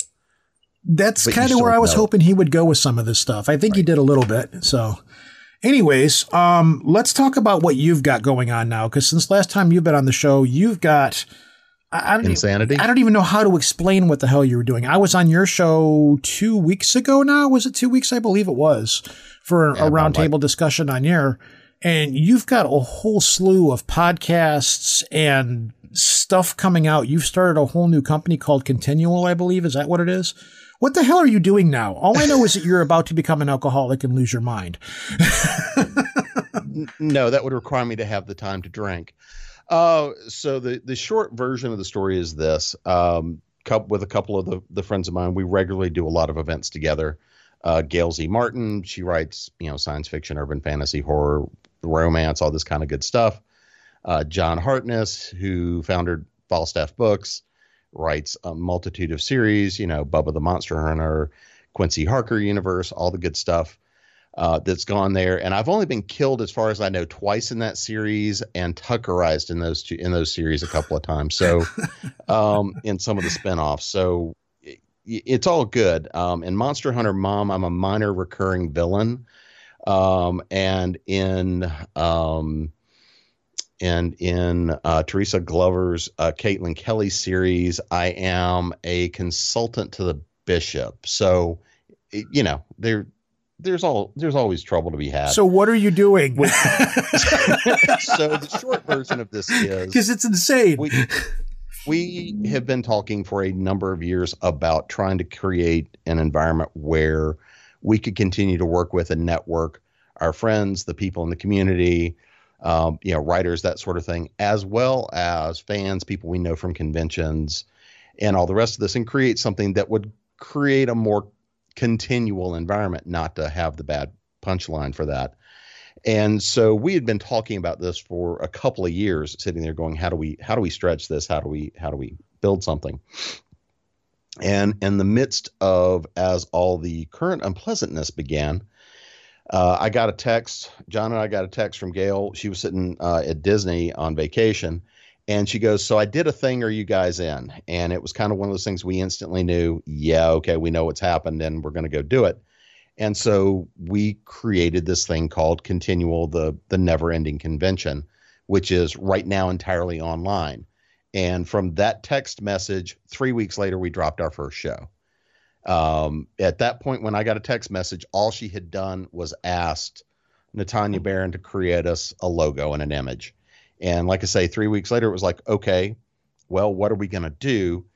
And we had a couple of quick conversations, and I was already working on something similar on a much smaller scale as a part of Author Essentials, which is my services and education company. We'd been recording. I have a bunch of them in the can, some of which have already started to be dropped, for Creating Prose, which is another show I had brought back out of hiatus. Well, I was already working on that, building that network. And so we took that infrastructure I'd already built and dropped it on top of Continual. And so in the 6 months or so since we fired it off, we now have 1,200 people in the Facebook group. We crossed 1,200 this week. In the process right now of building out the websites, newsletters, stuff like that. It's all predominantly been, up until this point, fiction-based. We started one show called The Panel Room, which is a topic show. It can be anything from a generic discussion around, writing various forms of fiction, up to really master classes of bringing in experts from publishing, writing, editing, all these sorts of things. We launched a second show called Hot Off the Press, which is a new releases show. Then we launched a third show called Fandom, which is about being a fan and having that fun, having those impressions. Then we did a spinoff show off of that, because Gail's very heavily tied into the Supernatural TV community. And so we've had a bunch of people from that onto Supernatural Fandom. We're currently in the process of spinning off a comics track. So these are all podcasts then, correct? Is that what you're saying? It's all video casts. They'll be dropping as podcasts on the Continual channel as soon as I get time. We've got a pretty large programming committee and track directors, but right now everything drops onto Facebook first, into the Continual Convention Facebook group. Then that goes to our YouTube channel, which is Continual Convention. And then we drop stuff into the Twitch channel. We have the Discord channel is starting up. So we've sort of started a full-blown media company, and we're continuing to expand that. We're working with a number of conventions in various degrees. We were the platform for Con Carolinas, which I'm the science and tech director for, and I'm now apparently the digital programming director for, because I wasn't smart enough to say no. We did some stuff with a number of the tracks for Dragon Con. We're doing work with Multiverse out of Atlanta here in a couple of weeks, where we're co-sharing and co-branding everything. We're working with several more. We're working with several more events and conventions that are already booked into next year.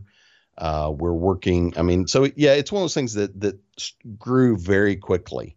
and we're continuing to grow it. We're playing with the idea of starting a paranormal track. And so what we did a couple of weeks ago, and you were kind enough to come on, was we did one to talk about paranormal media and paranormal podcasting. And so we've done shows around everything about writing witches and werewolves. Dacre Stoker has come on. Dacre is the great grandnephew of Bram Stoker. He's written several books continuing that universe. We've had on a fair number of people that have that, New York Times bestseller in the front of their name. We had on AJ Hartley a couple of weeks ago. We've had AJ on several times. AJ writes a number of series, including he's one of the writers for that little thing called TTSA. He writes some of the fiction books with Tom DeLonge. So, and we've had a fair number of people and names. We've had about 200 guests on. We've done about somewhere around 80 odd hours of programming so far that were purely to Continual, and another probably 100. And by the time we get done officially with Multiverse, we'll have done in partnership another 100 and change in hours in programming. So how do people listening right now, where do they go to find this stuff if they want to go out and listen to any of this? Because you've got a lot of stuff out there now. Where do they, is there a podcast channel they subscribe to? Is there a central spot that people can go to download all of this? The easiest place you can go to right now is either continualconvention.com. The website looks like hell right now, but we are getting ready to do another big drop. And when I say we, that's mostly me, because, all the extra time that I have. The other big place to go, and we invite everybody to come sign up and join and come hang out, is In Continual, the con that never ends. It's a Facebook group, facebook.com/groups/continual. The YouTube channel is getting built out. We've got a fair amount of the shows are there. Not all of them are actually public yet because we're doing all the metadata for them. But the YouTube channel is, of course, I say, of course, is it though? How long have you been in your cabin, sir? How long has it been since you've seen a light? Quarantine is somewhat over. You can go outside now. Wait, what? We're allowed outside? Every time I talk to you, you're like, yeah, I'm in front of my computer right now. Can you come on my show? Sure. What's the day? Sure. Poor Mac. Yeah, well. Poor girl. Well, I mean, she was gone most of the month of September anyway. She was, that was a whole different story in and of itself. So the YouTube channel, just look for Continual Convention, CONTINUAL space convention. And you'll find that channel there. And then Twitch is twitch.tv/continual convention. We are doing a big holiday thing throughout the month of October because, of course, this is our time of year. This is, our big holiday. Yeah. And then I guess for the straights, we're going to do a big thing starting in mid-November to mid-January for the real holiday season. We're going to do a Thanksgiving thing. We're going to have a whole bunch of stuff going on. So, so we're expanding the lines, we're expanding the programming, and a lot of it has to do with how many shows can we get done and edited in a week. If you're a writerly type, we have a lot of writer resources out there. And if you like science fiction, horror, fantasy, urban fantasy, you name it, come join and hang out. We've done a number of publisher takeovers. I filmed 3 publisher takeovers that same weekend we did your show for different anthologies that are coming out. We had Josh Cutchin on. I brought him on. We were doing a show about writing in the fairy world and the fairy realm. And of course, he was the only nonfiction author on. So he had a lot of fun with that. And I'm in a number of books that'll be coming out next year. And we're doing another big re-release this holiday season for Krampus Claws, my first in the Krampus series. Huh. So. Yeah. Cocaine's a hell of a drug. I don't know what else to say. I know that you're going to be coming on here relatively soon. You have a guest in your pocket that we've been trying to get on this show for a while. You know what? We'll save. I don't want to jinx it. We'll save that. But it's going to be a really fun, interesting show that has to deal with dead bodies. So I know interesting people, apparently. Yeah, you do. You do. But So yeah, I've been involved in a few things, and then of course, you know, the other side of things, we've actually been getting a lot of work coming out of people trying to pivot businesses, and you know, people who've been having issues as everything went to hell. So, you know, when things get chaotic is when we get busy. So if everything's gone to hell for you and you're trying to figure out how to salvage your business, please call. No, man, you're putting yourself out there for that one. All right, well, let's wrap this up here. So thank you for coming on here and doing this. It's always a pleasure having you on here, especially give me a hand with co-hosting and things. It's always a blast. I would ask you where people can find you, but you just laid all of that out. So I guess I'll just close the show out and, you know. There's also jamespnettles.com, which will take you to the Fiction Me. And then, of course, authoressentials.net. We are doing fiction, nonfiction, and we're working on starting an academic line of services for writers. And there is also the YouPorn page and the Pornhub page. Yeah, well, I got people to handle that. Those are making good enough money. They can go handle themselves. All right. Handle themselves. Great pun there, my friend. All right. Well, let's wrap this up. I guess that's it. So this is Rojan. Peace out from Detroit. James, you're up. Say whatever you want. Yeah, I'm just still hiding in my mountain bunker. I don't have time to come out. The coyotes have been howling, and it's that time of year. That says a lot when COVID hits and everybody has to change their life, but you have to make zero changes in your life whatsoever. Oh, no, there was a lot of changes. I just go hide in my bunker instead of getting out amongst people, which has cut down my alcohol consumption significantly. We can fix that. Anyways. All right. Yeah. Take care, folks. Peace out. Later. Hey now, mama, listen what I say. That old love man is coming my way. He been on me since the day I was born, haunting me down till I go in the ground. I'm your son, mother, and I'm a good man. Can't do this alone, and I want you please hold my hand. Darkness close around me, I can see the light now. To me now the noonday sun is as dark as the night. And in the distance I see that lawman's come for me. Hey!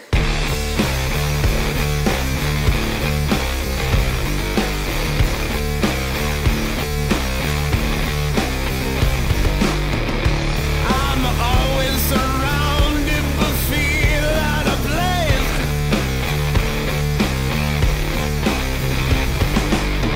It's like I'm segregated, I'm another race.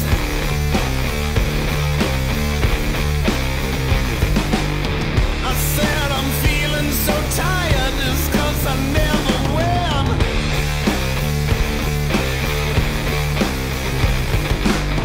I never knew that being lonely was such a